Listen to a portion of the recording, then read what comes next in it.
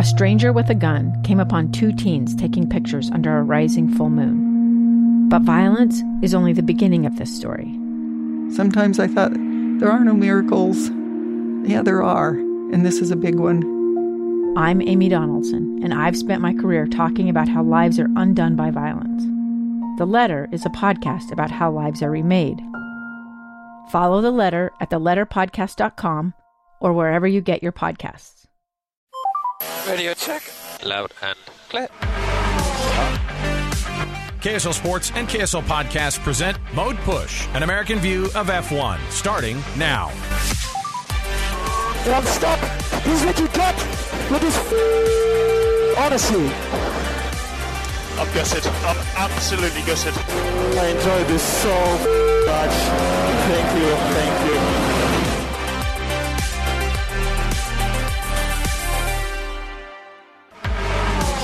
And for the second year running, it is victory here in Mexico City for Max Verstappen. That is mission accomplished, Max. And a very, very special number 14. Fantastic. Amazing, guys. What a fantastic race again. 14 wins. Unbelievable. What a season. Well, I made that is a new record. 14 Grand Prix victories. That's the most race wins we've ever had in a season. So, absolutely congratulations. Very, very well done. Yeah, double podium as well. That's amazing here in Mexico. Well done, guys. There it is. There's the call right there. The final stretch of that Mexican Grand Prix. Finishing up today in Mexico City. Distrito Federal, where we were so bummed out, my heavens, not to see Checo walk away with a W. But as usual, Alex Kiri and Dan Jimenez joining you on a race Sunday. Hopefully you got to, hopefully you stayed awake for, I don't know, a stretch of about 30 laps there after some shenanigans kind of in the middle there. But Dan, your thoughts on a Mexico Grand Prix that saw Max with a record-setting 14 wins on the season. Everybody's excited. Mexico got their champion on the podium there, and yet I was super bored. Now what do I do with myself? Yeah. This is one of the races where you just kind of have to look at the silver linings around the other interesting stories because the actual action on the track just it wasn't what we saw in Austin, that's for sure. But the storylines were there. I think my favorite part of the weekend was the mariachi band playing the Formula One F1 theme. Yeah, I did love that. That was great. I think there should be like local takes on the Formula One theme everywhere we go. You go to the Hungaroring and you get whatever Hungarian music is. All right. Right. You go to Bavaria. You get the accordions out. You get the dudes in the lederhosen playing it. I mean, Spain, same thing. You get the full-on flamenco guitars going on. This stuff writes itself, Dan. It was an amazing thing. You got to get that one, too. One of my favorite memes is the guy who plays the sad F1 music theme, like on an off-pitch flute. I want that guy. I want them to invite that guy on a bad recorder to come out and do it. Maybe that's like on a race like today when it ends like that. That's what you get. When it's not exciting, Max passes the finish line, and you have that cruddy oboe or recorder or whatever is giving you that music. That's an amazing take. And then rock and roll, obviously in America. There could be a pretty cool rock and roll theme. Yeah, Donnie and Marie next year at in Vegas. Look, this stuff writes it's freaking self. So, but in the end, here's another little bit of fun news. Danny Rick, driver of the day. The guy powered through. I don't know where he found performance out of that McLaren, and out of all the McLarens that you would think be on the track, find some sort of pace. Danny Rick ends driver of the day, and a nice little finish for him there in Mexico. Yeah, even after a time penalty, I think he bumped into Tsunoda there, which I know he hit another driver, but that's a tough one for me because he had been on Tsunoda for a few corners there. And Yuki should have been watching his mirrors, I think, closer. And in my opinion, turned in a bit into Daniel, but whatever. So Ricardo then, switches for softs and just way, up the field, just started gaining all that time with a little bit of fire in his belly. Well, after all this, though, you get the finish, the podium. Mercedes was this close all weekend long. It was a weird qualifying session, too, yesterday. As I was kind of watching it, everybody was like the blazing fast Mercedes in FP3, and then you're going, yeah, but I think you're probably going to see Red Bull sandbagging a little bit. The tire temperatures, the track temperatures yesterday just did not hook up for Mercedes, and that like blistering pace I think went away, and then I think they lost some of their groove in qualifying because of it. But it was another weekend where whatever updates they brought to Austin didn't really pan out super well. I think I heard George saying that this last weekend, but then those same updates apparently in Mexico worked out really well. And I think everybody's waiting to see at least some mix up, and maybe Lewis could get on the on the top step of the podium there. But a nice weekend for Mercedes, and I don't know if that's a super big bummer for Ferrari that they were falling so far back. Everybody's been waiting for a weekend like this where you had those top three teams performing, and you kind of got it. But Ferrari, the short end of the stick today, finishing behind the other two teams. Yeah, they kind of flubbed qualifying there. Like Charles had some sort of an engine issue, it looks like. Got really slow down the straights during qualifying. And then, those guys just never really found pace during the race. And again, I think what is winning this for Red Bull is just their tire management. It was another race where I thought that the tire strategy difference between Lewis and Max was going to make it closer, with Lewis going hards and very clearly a one-stopper. When Max went to mediums, I thought like, oh, okay, he's going to go for the two-stop race, and then just stayed out there and managed his tires and finished 15 seconds ahead of Lewis. And so, Red Bull's ability to manage their tires, and I mean Max's ability, to be honest, as a driver is just it's impeccable. It's pretty wild. So, I mean, well-deserved 14th and record-breaking win in a season for Max. But I think Mercedes is they're getting closer. I think that they're starting to find a bit more of their groove. They took a little bit of a chunk out of the points lead from Ferrari, and I think that's going to make these last 2 races pretty exciting for that kind of second position on the constructors championship. So you get that nice podium of Verstappen, Hamilton, then Perez on that third step there. What was George's deal this weekend? And it just seems like all year long, when George has been sticking around and when you think he's going to be able to stick his nose in and plug himself in for a win, he's been super disappointing on the performance side, because the car seemed like it was there. He was upset at himself in qualifying for the track limits thing, but it just seems like George really has had a really good year while also being totally forgettable. Right. Yeah, that's a good way to put it. Yeah, he didn't have a really great start off the line, too. I felt like he was in that, it was like the catbird seat, right? Like he's in second, which is the preferred place to start at Mexico, because it's a 800-meter sprint down to turn 1. And so there's like some crazy streak of, I don't know how many races in a row of by the time you get to turn 1, the person in, the pole sitter is not in first. And so I thought he was going to get that toe, but it was more Lewis. And yeah, he lost a couple spots. I think he lost a spot to Sergio right off the bat. So I don't know if he was maybe playing it a bit more cautious after being the enemy last week and pegging Carlos. Who knows? But I'm with you. Like he was making so much noise in the first half of the season and being Mr. Consistent. And in the second half of the season, he's just kind of like either right on the podium or right off the podium. And it seems like Lewis has been the more exciting one of that pairing. I was thinking about how, Alonso had another disappointing DNF, and the guy, I start to think and look back, Dan, and go, okay, this guy doesn't like this team. Like there's a reason he's leaving. There's a reason he left the way that he did, And so then I actually got on today, and somebody had posted, I think, one of the subreddits about F1 and his 2022 season, and looking at all the stuff. First couple races of the year: engine problem race 1, engine problem race 2. That's where he gets his first DNF. Hydraulic failure in Australia. In Italy, hit by Schumacher, didn't DNF there. Slow pit stop in Miami, loses points because of the 2 post-race penalties as well, but had an extremely slow one there. Traffic in the last qualifying attempt, 4th engine of the season they had to use in that one. Canada, engine problem, virtual safety cars, loses points there. couldn't do the last qualifying run at Silverstone, broken floor in qualifying in Austria, Belgium hit by Hamilton in the race, damaged car, blocked in Q2 in the Netherlands, engine problem, third DNF in Monza, engine problem in I want to say I think that's Turkey, his fourth DNF, or no, that's the one you were at. Where's that at? Singapore? Yeah, Singapore. Did he end up not finishing that one?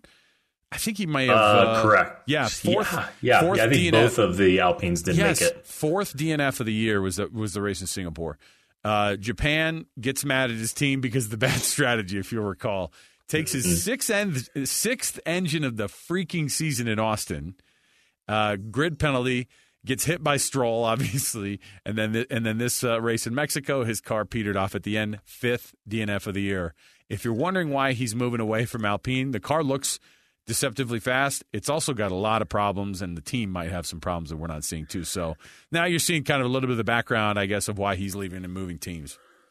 Geez, yeah, that's wild. When you list it all out, he's had a terrible season, and it's a kind of a miracle. He's in ninth on the driver's standing table. I would have thought with a list like that, he would have been definitely in the bottom 10. Zone. But yeah. I guess when everything does come together, he really gets a lot out of it. So, yeah, it's going to be an interesting move for him to go over to Aston Martin. We'll see how he does next year. Hopefully, he gets better luck. I think my favorite thing, though, of the entire day, hopefully I can get this audio to work, Lando Norris being totally Lando. On the one hand, like you and I have both been like, when is this kid going to get his first win? It's just nothing has been able to really hook up for all of McLaren this year, and really for Lando especially. But this is him post-race being asked the question by Sky Sports. Well, good day for the team, Lando. Both cars in the points. Why didn't at the start you dropped down to P10? There's only two positions, so I'm run down to turn one. That's not optimal. You should try driving, mate. Yeah. There it is. You should try driving, Ted. Give it a shot. Dude, Ted Kravitz is on everybody's you-know-what list. He ticked off Red Bull, and they're not giving any interviews to Sky Sports. Oh, my gosh. It's it seems like the drivers all have it out for him. He's persona non grata. Yeah, it's interesting because on the one hand, like from a sports journalist perspective, I go, let these guys ask the questions. And it's never good when an athlete looks at you and goes, you try to hit a three-pointer, dude. Why don't you throw that touchdown pass, you know?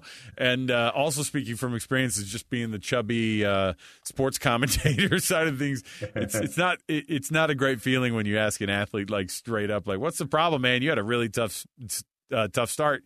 And yet at the same time, you're expected to ask those questions too. So yeah, it's your job. It's like a mix of Ted Kravitz, like he's the ultimate nosy dude, and on the one hand you kind of want that from the perspective of you and I consuming it, but on the other hand these guys have a hard time with it, so that's pretty wild. In the end of it though, again, this is I was looking at Fernando after the race, and he's just like, yeah, there's another problem with this car. Not a shocker. We had another problem with this number 14 car. At the end of everything, though, we're kind of coming down to the last two races of the year. Max got his 14th record-breaking race. Does he let up? Does Red Bull let up? That doesn't seem like the Christian Horner way.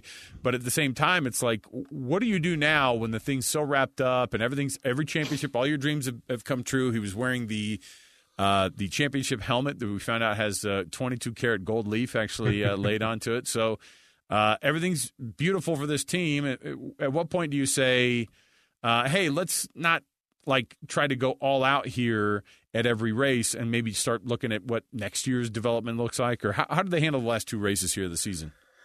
Yeah, that's a good question. I think for a few weeks now we keep thinking they've got it all locked up. They're going to take it a little bit easier. Maybe they give Sergio more of the strategic priority, but week after week, Max keeps coming out and just banging out laps. I mean, every single lap on that stint on that medium tire that he did was in the 1:22s, 22s, except for the virtual safety car laps. That is incredible consistency to get over the course of, I don't know how many laps that was, 40 some odd laps on that set of tires, all within the same 1 second band is just insane. Max is just in a completely different dimension. And so, yeah, I think they're going to come out and they're going to go for 15 wins and 16 wins. But it brings up an interesting question of what do you try to learn in the last two races of the year, especially considering they're going to have less wind tunnel time than they thought they were going to get because of finally this penalty came down for the cost cap breach. And so, what can be learned in these next 2 weeks to try and make up for some of that lost wind tunnel time? I don't know. Like maybe they try to prioritize some aero testing during practice. I noticed too. You put this out there too that the wind tunnel that Red Bull uses is one of the oldest that is out there, and I just assumed that if you have a wind tunnel that you're working with, it's going to be top notch, especially if you're a team like Red Bull. So, what is the situation there? Like, can they just spend a bunch of money? I mean, is that part of the cost cap thing? Like, can you just buy a new, wind tunnel that you can use, or is that something that has to be wound into another cost somewhere else?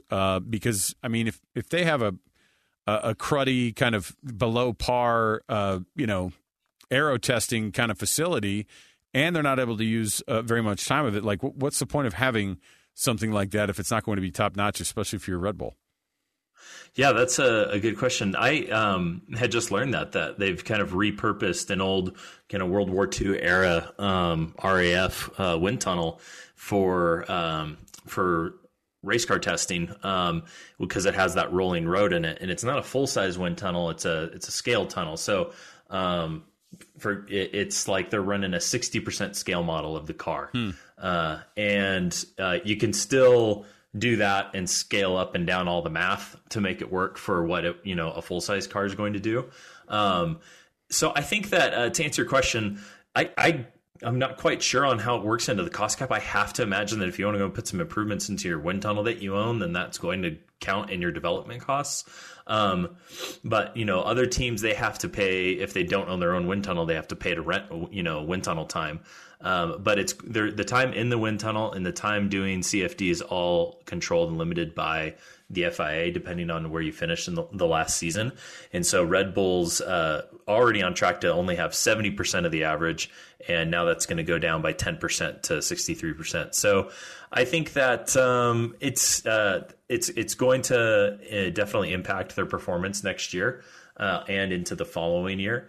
But I don't think that they would necessarily be needing to put a ton of money into improving their wind tunnel. That seems to have, done them a good job in the last few years. I'm looking at some of these constructor standings, some of the driver standings here. Checo moved ahead of Leclerc by 5 points. He's 5 points clear of him right now going into these last two races. Does Sergio end up getting caught by Charles and passed up? Does Charles end up being the second place in the driver's standing, or is Sergio going to end up just kind of pulling away in these last two races here? Has Ferrari just hit the wall here at this point? It kind of feels like they've hit the wall the last couple of races. We'll see. It's a tire management race more in Brazil than Abu Dhabi. I think Abu Dhabi might play more into Ferrari's hands. So I think it's going to be close. I'm going to be watching it closely. I think up and down the kind of midfield, there are a lot of really interesting close races, like between Sainz and Hamilton. Then even Hamilton catching George, maybe leapfrogging him. Right. Could be interesting. And so there's kind of three guys right there fighting just below Sergio and Charles. So I believe that Charles can do it. Let's kind of put the positive vibes out there into the universe that he can, because I think it would be a big disappointment after the start of the season that he had for him to not come in second. And think about the promise that Ferrari had going into the season. Then they're likely going to finish 250 points clear of Red Bull, like not able to catch. I mean, the amount of points that they have is insane. I think it'd be cool for Checo to win second there, although it doesn't mean much to him. Obviously, he just goes in and says, I want to try to win a world championship. Mercedes is 40 points short of Ferrari right now. Does Ferrari have too much to be able to, to get run down by Mercedes? Could Mercedes somehow flip it and end up second in the drivers in the constructor standings? I mean, that would be the most Ferrari thing to do in the last two races, to give up 40 points to Mercedes. Definitely possible. I mean, if Lewis sneaks out a win at either of these tracks, but I think he's particularly good at Brazil, sneaks in a win, and Ferrari, does like they did today and finish 4th, 5th. And I mean, that's, 25 points for a win. I think they could close that 40-point gap in 2 races. Definitely possible. Anything else, like in terms of, I did see that Danny Rick today did in an interview say, I can say with full confidence that I'm not going to be sitting behind the wheel on the grid next year, which I think we all kind of knew at this point, but to hear it is an absolute bummer. I don't know how a guy like that doesn't find a seat when you have a bunch of people that are less capable on other teams that you just go, I don't know what's going on here. I don't know if he's lost favor with everybody, if people don't want to deal with him. Maybe he is harder to deal with than we thought, but Danny Rick not being on the grid when he's still capable, it seems like a weird thing to me.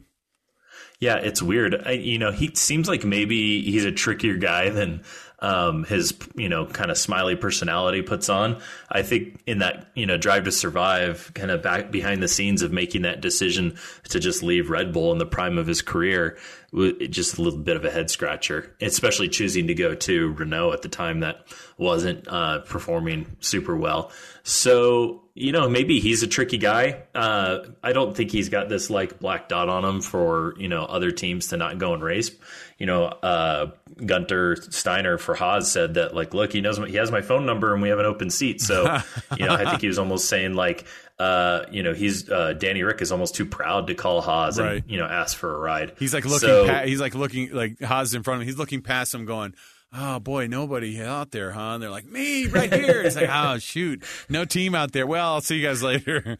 Yeah, it's I mean, I get it. You've been racing at the top, with blue blood, teams and Red Bull, of course, where you go, hey, I mean, racing for McLaren and racing for even Renault and of course, Red Bull before that, like, it would feel probably like a massive demotion. But again, wouldn't you just rather stay in a seat in F1? Or I guess like you were saying, he'd probably have a better shot next year and looking around and going, look, some of these teams are gonna cool on, some of these other drivers, whether it's maybe on the Alfa Romeo team trying to sneak in after Zhou Guanyu next year, or to try to kind of sneak in and be on one of these other teams with a stronger team situation. And maybe that's what he's looking for. Yeah, that does seem like the dice that he's rolling. What's interesting is on the Mercedes side, Lewis has been pretty vocal about saying he wants another contract to keep racing. And you'd think that, 7-time world champion, that Mercedes would just give him a contract, but they haven't yet. And Lewis has, I think, really picked up his performance in the last few weeks. I wonder if that's a little bit of him just still showing the team. He's like, hey guys, I'm still the second best driver on the grid behind Max, if not the first best driver if I'm in good equipment. So we'll, hopefully Lewis gets another contract, and that would, lock up that seat. One that seems like there had been rumors around Danny Rick kind of sniffing for. Do you think that they would sour on Lewis? I feel like that marriage between he and Toto could never be broken up.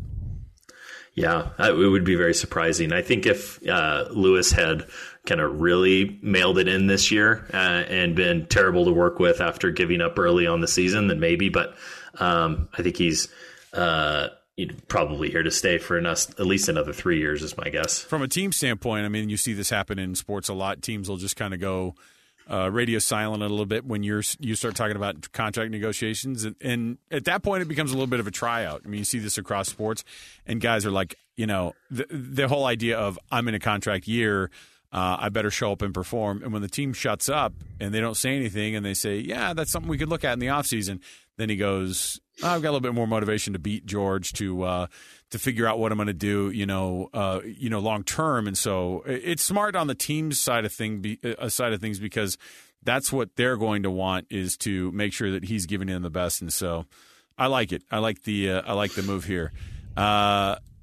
Before we get out, you've got in a couple of weeks heading down to Brazil. This whole grid, this track at Interlagos. I mean, this is one that is pretty interesting because it's one of these far-flung places compared to a lot of the other races. I remember last year, I think it was just week to week they were racing between Mexico and Brazil. And if I remember right, a lot of these teams had a hard time getting down to Brazil. They couldn't get flights. They couldn't get cargo ships. And do you remember this? It was like Ferrari showed up maybe 2 days before FP1. It was like trying to set up their camp. And so this year, a couple weeks between that split down to Interlagos. What does this track kind of favor?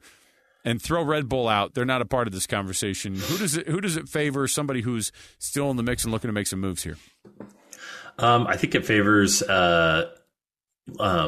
Mercedes in their recent upgrades. I think that it's high downforce track, and I think it plays into Lewis's skills. And if it rains, then the rain masters will kind of come to the top. So Sergio and Lewis, and I think Lando's really good in the rain as well. So it's always a high probability of rain down there. But I think that's who I'm looking at. But there's just like so many great memories from Brazil. I think it was the 2008 Brazilian Grand Prix where the championship was determined, I think, on the last lap of the race, and it was the last race of the season. It's just a really cool place. It's a high downforce track, lots of long swooping corners, and so whoever can produce the most grip and hold on to their tires the longest will win. All right, there you go. We'll be back again this week. Dan will bring some a midweek episode for folks, and so we're going to make you do your engineering homework, and we're going to jump into another side of F1 that we maybe hadn't seen or hadn't jumped into yet.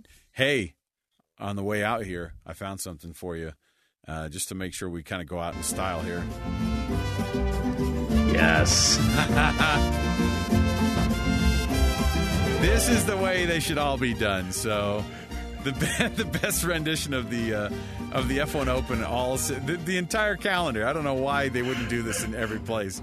So, and the best part is seeing guys like Mick Schumacher with his music behind him. It's like couldn't be further from Yuki Tsunoda with this mariachi music going on. So there you go. Dan, appreciate it, man. We'll talk to you again later this week. Looking forward to it. All right, there you go. For Dan, I'm Alex. We'll talk to you next week, everybody, on Mode Push, another edition in the books.